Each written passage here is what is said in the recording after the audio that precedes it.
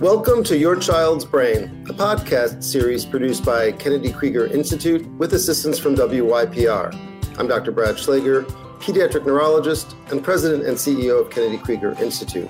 Evidence shows that children and teens with autism are at an increased risk for experiencing a mental health crisis. Today, we're going to speak with a panel of experts from Kennedy Krieger Institute's Center for Autism and Related Disorders about the co-occurrence of mental health issues in autistic children and teens, the signs and symptoms of mental health concerns, how those signs and symptoms can differ in young people with autism, and ways that parents can advocate for their child, not only in a crisis situation, but also day-to-day in the classroom and the community. We're also going to discuss how one can learn more about autism spectrum disorder and research being conducted to better understand how best to help autistic individuals who seek care. I'm joined by four of my colleagues at Kennedy Krieger's Center for Autism and Related Disorders, which we call CARD, as we recognize April as Autism Acceptance Month. So please welcome Dr. Ebony Holliday, a school psychologist and research scientist at CARD, Dr. Catherine McCullough, a clinical psychologist and the assistant clinical director for CARD, Dr. Lou Kalb, director of the informatics program at CARD, a faculty researcher in the Department of Neuropsychology at Kennedy Krieger, and an assistant professor in the Department of Mental Health at the Johns Hopkins Bloomberg School of Public Health. Dr. Erica Wadka, a pediatric neuropsychologist, who's the clinical director for CARD and an associate professor in the Department of Psychiatry and Behavioral Sciences at the Johns Hopkins University School of Medicine. So welcome, everyone.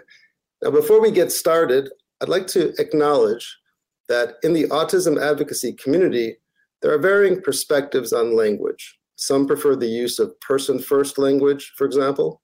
Johnny is a person with autism. Others prefer the use of identity-first language. For example, Sally is an autistic person. At Kennedy Krieger, we believe that the most inclusive approach is to recognize and respect the range of perspectives here, use the language interchangeably, and whenever possible, ask an individual how they would like to be identified. So with that, let's start with you, Erica. Let's start with what changes we've seen recently with the number of children and teens diagnosed with autism. What's different from, say, 5 or 10 years ago? So in the past decade or so, I'd say our understanding of the full spectrum of autism has really grown and developed. This would include identifying symptoms that don't really show until later in childhood, when maybe the social expectations increase a lot.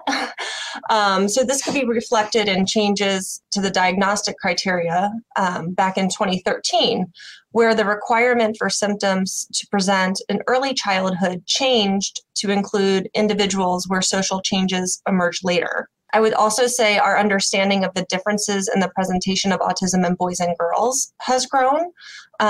So that can be reflected in changes to the diagnostic criteria as well. So the nuances of the female presentation, I feel like, are now a little bit better understood. So that includes some of the differences in how special interests may show, or even the early signs that we know females can present with, which might include motor concerns. We also know that girls may be diagnosed later, that often that first diagnosis can be co-occurring with mental health or other neurodevelopmental conditions like anxiety or ADHD or learning disabilities.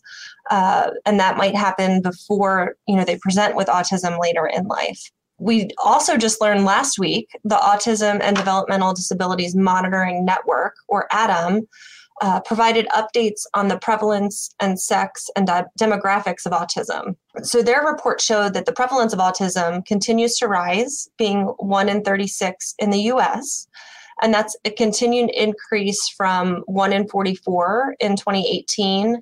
And back in 2000, it was 1 in 150.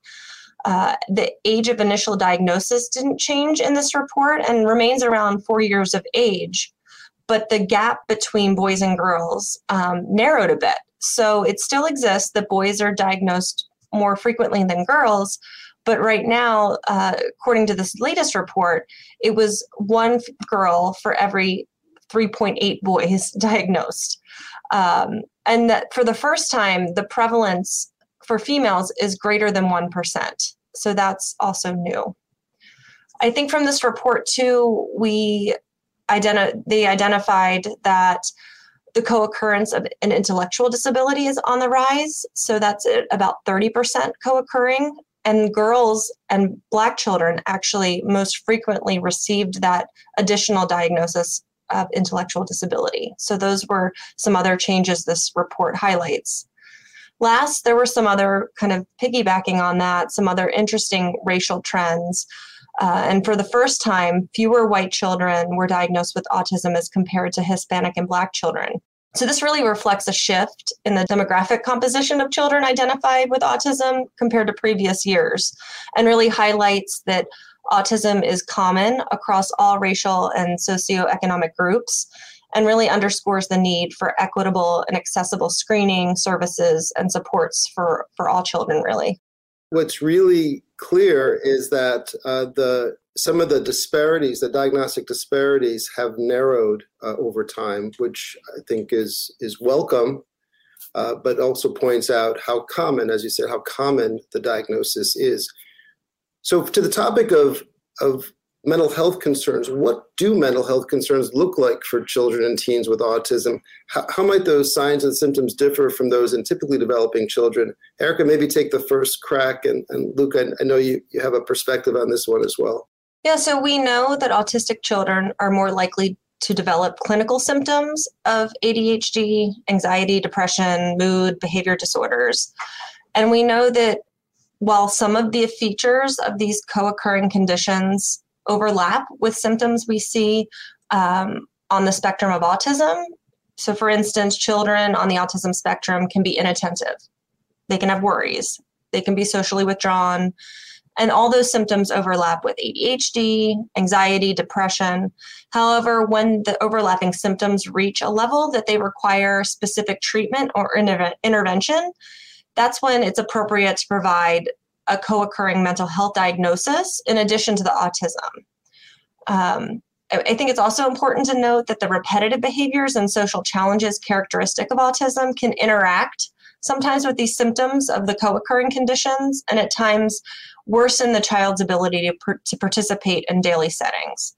So the interventions often need to be modified to consider the co-occurrence and that interplay of the autism symptomatology with the symptoms of other mental health conditions. So an example of this might be that anxiety can often be triggered by some of the overwhelming sensory experiences that are common with autism, and that might need special consideration to treatment approaches. So as I talk about treatment approaches, I think Dr. Kolb wants to talk a little bit about some of our research related to treatment. I would mention two things. So historically in autism, when there was any concerns about a mental health issue that was co-occurring with autism, just like Dr. Waka explained, anxiety or depression or behavior problems, there was unfortunately this issue of what we call diagnostic overshadowing. And that's where we assumed that what was going on was a product of the autism. And so now we know today that these conditions can be identified separately from autism and treated as such. And so we have a lot of different specialists at the Center for Autism and Related Disorders, psychiatrists, psychologists, that are specifically trained to treat these issues. So one example would be Dr. Amy Kiefer, who is one of our clinical directors and a child psychologist, does anxiety treatment for children, for very young children with autism. And she has a study going on called the Dino study.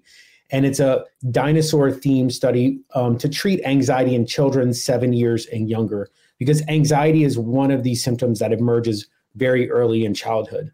And she's also adapting that treatment, which takes a cognitive behavioral therapy approach for children who have minimal language as well.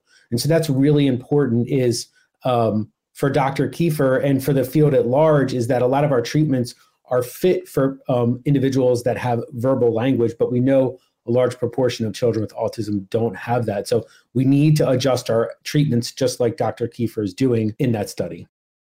What happens when an autistic child has what might be referred to, and I'll use non-clinical language, but I think it's pretty descriptive. We know what we're referring to here. The meltdown. What's happening there? Kate? When most people think about a meltdown, they think about the behavior that they've seen when somebody's experiencing a really high level of distress or dysregulation or frustration. So what you might see from the outside usually includes some kind of expression of that dysregulation. So you might see a child who is screaming or crying or dropping to the floor or flailing their body. You could also see a behavior that might hurt another person, so like hitting or kicking or pushing. And sometimes that autistic individual might also engage in some kind of behavior that might hurt their own body. So something like banging their head against a hard surface or scratching their own skin. So knowing what that meltdown looks like is really just the first step in understanding what is happening during a meltdown. And as a therapist and a psychologist who's been working with autistic kids for a long time, it's incredibly important for me to understand what's going on under the surface and to understand why that meltdown might be occurring. It's also really important for me to help parents understand what's going on under the surface, and if it's appropriate, to help that autistic individual understand what's going on. So there's some kind of common meltdown triggers that I consider when I'm working with individuals and families. And some of those things are that the person is not able to effectively communicate with other people, things that they want, things that they need. They also might not be able to access something that's really important to them. And then sometimes we see meltdowns triggered by changes in routine, especially if they no longer know what to expect or no longer know what's happening next for them. And then one other possible meltdown trigger I really want to include that Erica mentioned earlier is that there may be something going on in the sensory environment that feels very overwhelming. So an example of this is being surrounded by an unpredictable loud noise that is aversive. And so that's sort of what we see on the surface and a little bit of what's going on underneath. So if you can recognize the triggers, that means you might be able to come up with strategies to avoid the triggers and therefore avoid the meltdown. Can you talk a bit more about preventive strategies? Yes. This is sort of what we hope for most of the time. We hope to be able to prevent meltdowns instead of having to deal with them on the back end after they've already occurred. There are lots of things that parents, caregivers, teachers, and other professionals can do to prevent meltdowns. And one of the things that I often encourage family members to do first is to try to become a detective and to really seek to understand what's going on with their child by closely observing what's happening immediately before they see some of that meltdown behavior, during the meltdown behavior, and then also afterwards. And so sometimes that's very obvious. Sometimes a child just needs their pull-up changed, or sometimes you have turned off the television in the middle of their favorite program without giving them any warning. And those things are upsetting. Sometimes it's more complicated than that, and you don't know what's triggering the meltdown immediately.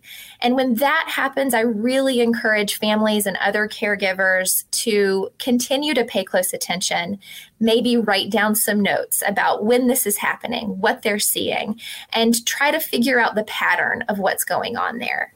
So sometimes it takes a little while and you need to collect a little bit of data, maybe for a week or so, but usually families are able to figure out some of the underlying reasons for what's happening with their child. And once they better understand that, then they can figure out the most appropriate strategy so that child can get their needs met without needing to display those distressed behaviors. And some of the ways families can help get those needs met are by modifying the environment around the child or teaching that child a new skill. And there's lots of ways parents can help on both ends of that. Luke, can you speak to whether this approach has been tested through clinical trial? Thanks for asking, Brad. So we currently have a clinical trial going on for a crisis prevention study. That study is funded through the Kennedy Krieger Institute and their Goldstein Award. And our goal is to really kind of get the strategies in place before these meltdowns or crises occur. And the way we do that is we kind of define a crisis across 4 stages. There's kind of a baseline where your child has irregular behavior, but when things become more difficult. And you see a rise, or kind of, we define it like a wave. And at that pre-crisis stage, before things become out of control, is a great place to start putting these strategies that Kate talked about in practice. Other things you can do is when things start to emerge and your child has those behaviors, is for parents to stay calm and collected. And what's really important is a child will feed off of your behaviors, and they could even mirror your behaviors. So being able to be really in control in those difficult moments is important. Second, we recommend you can make small changes to your environment to keep everyone safe. And so that could be like putting sharp objects out of the way, or there's maybe some objects in their environment that can cause conflict between siblings or between parent and child. You can remove those things from the environment. And we also recommend connecting with resources before things become too difficult as well. So that's making sure your pediatrician or being aware of any other mental health resources in your community are available to you, so you can connect to those things and having them in place. The third stage would be a crisis. And so that's when things become really acute. And then the fourth stage is post-crisis. And that's really organizing yourself and your caregivers and the providers, educators together to figure out what happened and come up with a plan to try to avoid that cycle from reoccurring. So Kate, maybe underscore a bit about this, the importance of, during that meltdown, staying calm, approaches to take in that moment. I mean, it's one thing to talk about staying calm, it's another to deliver on it. What do you recommend there? Families often are trying to figure out how to respond. And as Luke said, the first part is for the parent, caregiver, maybe teacher to check in with themselves and to sort of be aware of their own emotional reaction to the child that is distressed and dysregulated in front of them. It is almost impossible to be with a child that you love and to not feel upset when they are so upset. And so you need to check in with yourself, potentially use a coping strategy, like taking a handful of deep breaths or counting to 5 or reminding yourself, we have been through this before together. I have the skills I need to parent my child. We have gotten through this. And then to take another little mental moment before choosing to do anything to interact with the child. I also really want to emphasize that at times, a particular parent or caregiver just may not have all the resources emotionally that they need to respond in a situation. And if that is the case, we really hope that they are able to find another person who can be supportive. Maybe it's another parent, maybe it's the parent's sibling or a grandparent can step in and help manage that child in that distressed moment.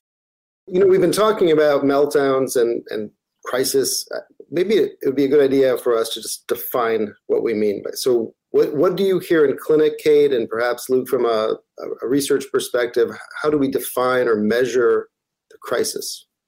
Typically, when we're thinking of a crisis, some of the things that we're seeing are similar to what we're seeing when we're thinking about a meltdown, but essentially it's become more acute and less safe. So the autistic individual may no longer be safe physically because they're engaging in more severe self-injury.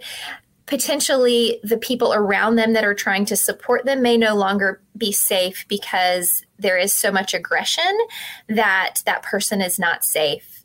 And the other thing I want to mention is that at times the autistic individual may be so upset about something that they may be having some suicidal ideation or thinking about self-harm from that perspective.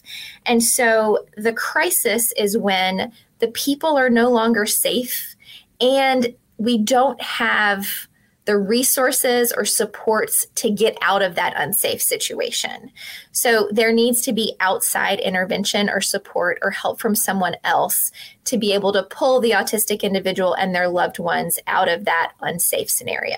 So we have essentially taken that definition and operationalized it, and we actually have a measure. It's called the Mental Health Crisis Assessment Scale, and it's the only parent report measure of crisis that I'm aware of in the field of autism. And so this is a very short measure that I've developed with my colleague, Dr. Roma Vasa, who's a child psychiatrist at CARD. And it asks families, it has 3 sections. It asks them about common behaviors related to crisis. The second section, they then rate the dangerousness of those behaviors. So that's things like feeling unsafe, whether other individuals from the family or community have said they have concerns about safety. And then the third part is whether the families or the caregiver feels like they have the resources to respond in difficult times to those behaviors. And we have a cutoff on that measure, and we've actually done studies on prevalence of crises in 2 different clinics. So one is in Card, and one is a clinic at WellSpan Health in Upper Pennsylvania.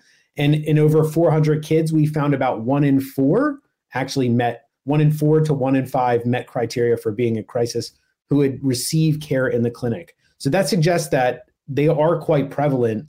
And, I'm glad it's the topic of this discussion. It seems like it's fair to say that there's a continuum of meltdown to crisis. And so when you think about causes and approaches to addressing the crisis, for example, do you think about that also in continuum space, or are there separable strategies that you take once you are in crisis mode that are clearly different from the meltdown mode? I think that you are correct in thinking about it as a continuum.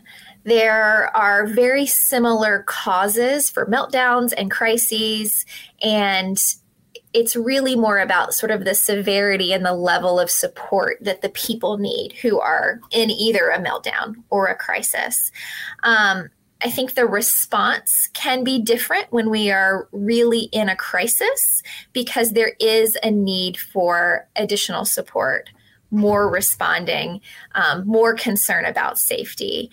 Luke mentioned before, we want to make sure that we're putting away dangerous items. So we want to make sure that we're putting away dangerous items in a meltdown for sure, but it might be even more critical that we are making the environment very safe if a person is in a crisis, and we're maintaining that safe environment in a crisis.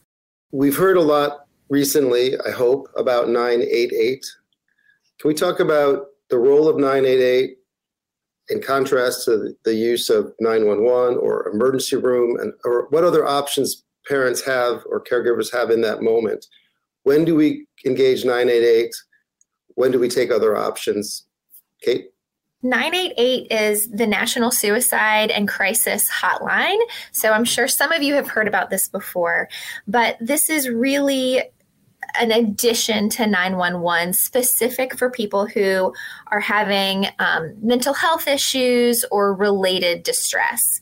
And when a person calls 988 or texts 988, that contact is made with a call crisis center in the state of Maryland that's going to provide support over the phone or via text, and then is going to try to connect that person with resources in their local community. And so this is different from 911. If you call 911, you're likely to get emergency response to your location. And so we are hopeful that people who are experiencing more mental health related crisis will take advantage of the 988 option to get support on the phone and then linked up to local services. I agree. One idea too is there are times, when things become so acute that you need immediate response. You need help on site. And so some of the recommendations we have is, if possible, asking if there's any responder that has experience in autism or developmental disabilities, at minimum, some mental health experience. There is lots of training going on across the country for emergency responders and police units. And so it may be possible that a unit is dedicated to that in your area, and it would be great if they responded. Another idea is, again, back to the prevention idea, is if you foresee a crisis or have experienced a crisis with your child, having a discussion with your local emergency responders, if the parents feel comfortable, and talking about your child and their specific needs. So there can be some kind of preparation for that. And third is, if that event does happen, one thing we do in our study is we have a quick handoff sheet for families where they can just briefly describe their child and their needs, what helps calm them down, best ways to communicate with them. So when a responder does come, they can give them this handoff sheet really quickly in the moment to try to make things go better. Because unfortunately, there's been really some, really unfortunate incidents that have happened with children across the country involving 911 and emergency responders. And it's really important that we, prepare everyone as best as possible. We're going to switch gears now and move into schools. So, Ebony, let's get into this discussion about schools. What tips can you give to help families, children with autism, to navigate school successfully, and then what to do when there are problems in the school setting? Yes, great questions. So, navigating the school journey as a parent or a caregiver of an autistic child, the reality is that it can occasionally, if not often, feel overwhelming and stressful at times. So that is a reality that's there. But there are some key strategies that families can engage in to really better support their child in achieving those optimal educational outcomes that we would like to see. So the first thing I want to talk about is this concept of partnering or partnership with your child's school. So we know that the school and family or school home partnerships are really essential for all students overall, but even more so for students with disabilities, and of course, including autism. So it's not just that these homeschool partnerships sound good or have face validity, but educational research really shows us that partnerships can positively impact and help improve these school outcomes and success. So partnerships is something that I really encourage, and I really think is something that we should push more for our families as well. I'm going to explain a bit what partnership and partnering, what that can mean. And so we know that these concepts and these actions can include things like regular communication. It might be sharing or exchanging information. It might look like collaboration or working together on a common goal. And it's also going to include involvement. It's going to include engagement and also building trust and relationships. And that's key also with school teams, is that trust piece, with families being able to trust the school, with the care of their child and the educational success of their child as well. The reality is that these concepts like communication and collaboration and partnership, they take time and they take effort. So it might not be something that just automatically happens. And that's with both sides, with both home and school. And so it has to be intentional, and both sides have to be willing to work together. But we do know it's something that's invaluable for students, especially our autistic students and children. And so it's worth that time and energy that we can put into it. So my first tip is really that working to establish that partnership and looking at building those relationships. Another key area that I'll mention is for families to really understand and explain to others, and sometimes that's the key piece, that explaining what their child's strengths and areas of need are, and how those areas impact, and by that either supporting or hindering their school experiences and outcomes. So I've always been a big believer that, parents and families are the experts, on their children. And so that flow or that transfer of information from home and from families to the school team, it's critical for teachers, and it's critical for that school team to have that. And then for the team to be able to use that for educational planning. And so specifically, I would say, as we're talking about strengths and needs, how does your child's autism diagnosis impact their functioning? How does it impact the way they interact in their environments? And one thing I'll mention too is, we know that there is much heterogeneity in autism, and by that, we mean there's a lot of diversity and a lot of variability in autism. And so those strengths and needs of one child may look very different from the strengths and needs of another child. And so for families to be able to not only understand, but also convey that information related to maybe these are the ways that the social communication differences look and manifest for my child. Or, these are the special interests and the sensory, sensitivities that my child has. This is how it shows up at home. This is how we address it. And this is how we provide support for it. So that information and conveying that information to the schools and to the school team can be really important and really valuable for educational planning. And so, it may be something where families might not know every single activity, that is going on in schools, but the conversations and that information about what's happening at home and those strengths and needs there, that can facilitate effective planning for the school environment. So just a brief example, it might be that parents are noticing that it's challenging for their child when they go out in the community, in stores or in restaurants. And so that information could be helpful for the school team to do some preventative planning. So around strategies for maybe the crowded lunchroom. So maybe the lunchroom could be a trigger. Or maybe for a high school student transitioning in the hallways, it's crowded. That could cause some difficulties. So even though it's not a direct comparison, that information about what's going on in the community and relaying that to the school team is going to help the school team to plan and to better support the child in that environment. So overall, my primary tips, really know your child's strengths and needs, convey that information to the schools, and then what I mentioned initially, which is working with the school to really build those partnerships. That's what I would kind of give that overview of. There's this concept of least restrictive environment that is an important principle. I think it's important for us to unpack what that means and for parents to understand whether their child is indeed in the least restrictive environment and whether it's the environment they're in is appropriate for their current needs. So let's define that term. It's kind of jargony. What does it mean? Where does it come from? And how do parents navigate the concept? Definitely an important question there. And I'm probably going to describe with some jargon first, and then I'll break it down and give some examples.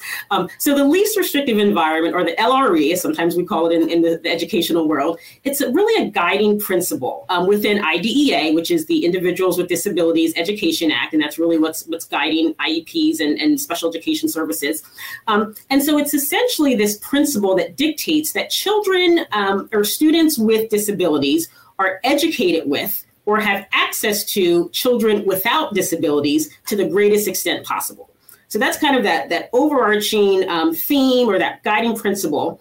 But it's also with the understanding that if we have to remove students with disabilities from that general education environment, which does happen, and it's a reality, for example, maybe to a separate classroom, a self-contained classroom, it might be to a separate school. If that happens, it really should only occur if the level of impact of that child's disability or the severity is at a point where learning in that general education classroom can't really occur as we want it to. So it's not able to be appropriately achieved, even if we have that IEP and those supplementary aids and services in place.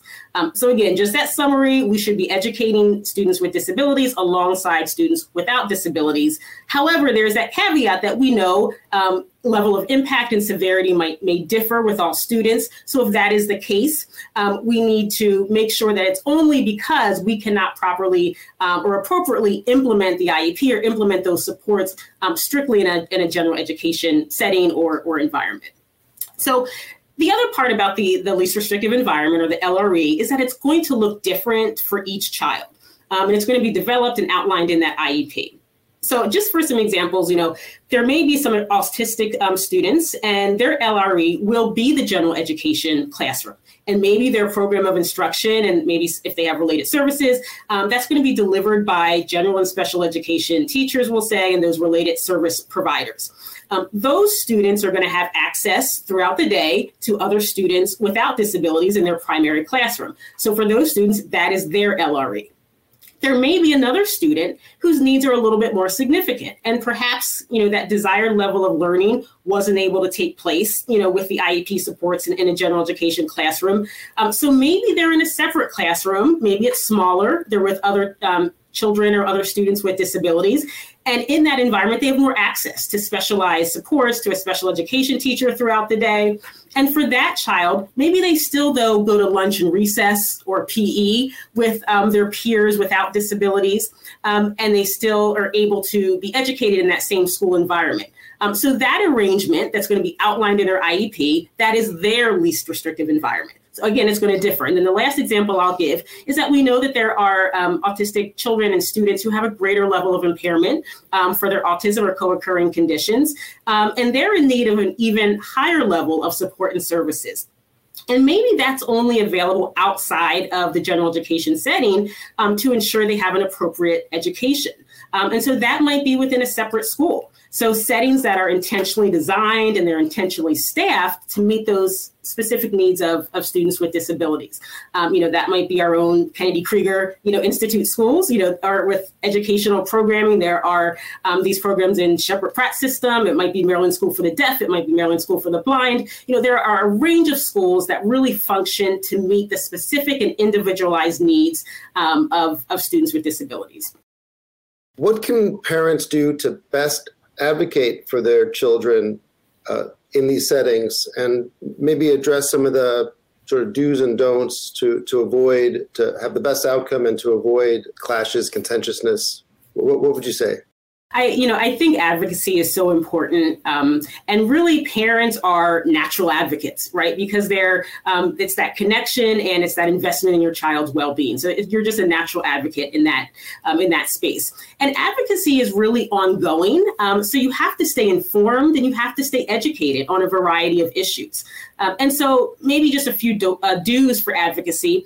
I would mention one last time, I'm going to push again, building relationships with schools. I think that's really important in your child's team. Gathering information. And really doing your own research to learn more. And that might be about the IEP process. That might be about behavioral plans. It could be about procedures for school discipline. And really, there's so much information out there. Sometimes it can be overwhelming, all of that information. But finding a few trusted organizations or websites can be helpful. So for example, there's Pathfinders for Autism, there's Parents Place of Maryland we have here, our own Project HEAL, which is, health education, advocacy, and law. They have a really great parent resource section that I've, definitely sent colleagues and parents to kind of get some information. They have a nice section where there is sample forms and templates that families can really use to help them in this process. And so that can be really helpful for families. I think you can also learn and enhance your advocacy through skills like connecting with other advocates and connecting with other parents who may have been through the process for a period of time and have some wisdom and experience to share. So partnering with other families can be powerful. So I would say, sometimes it is easy to become intimidated for families by a lot of things in this process, by the school team, sitting in these meetings, and there may be 5, 6, 7 other people that are across the table from you, or being intimidated by the formal processes or all the forms that are involved. And there may be a tendency for families to sometimes just defer to the quote unquote experts in the school team or to take a back seat at meetings. And I would encourage families to not be intimidated. I would encourage families to speak up, to claim your role as a really important and an equal contributor of the IEP or of the school team, and also as an expert on your child. So that's the one. And at the same time, I would also say you can be a strong advocate without being adversarial. And so sometimes that can be tough too, because there may have been previous experiences that families have had with schools that have maybe made you put your guard up a little bit. And now maybe you're in another environment or you're working with a new teacher, but your guard is still up. And so sometimes that can cause difficulty with supporting and building those relationships. But really it's a delicate balance with having to push a little bit, but not to the extent where it's negatively impacting the relationship or the partnerships that we want to build. So overall, advocacy, know your child, understand their needs, you want to share relevant information, and really stay connected with others. So I'm going to go back to you, Luke, and then Erica. Let's close with what can folks who want to be more knowledgeable about autism spectrum disorder and be involved in helping improve the lives of those who are autistic, what can they do? What are some of the things that we all can contribute to? One is you can participate in research as a researcher. I'm always encouraging families to join studies. You can learn more about the research that goes on at Kennedy Krieger Institute on their webpage, which will link you to direct studies and then an overall registry where you can learn about a variety of different studies. Second, I would say is being inclusive. Today, I remember today the numbers are moving in a direction where everybody may end up knowing someone that has autism. And so whether it's a family member or a friend or a colleague, we're coming to a point where we need to be more accepting and open and aware, sensitive, knowledgeable about people with autism and their needs. And so I'd like this to be moved towards a more inclusive society. I think increasing awareness and understanding of both the strengths and the challenges that neurodiverse individuals face day to day is important. As part of Autism Acceptance Month in April, CARD is hosting weekly webinars at noon on Thursdays, which includes topics and presentations by self-advocates, providers, researchers, and community stakeholders. And anyone can register for these webinars. The website to register will be attached to this podcast, and we hope you can join us for these important talks.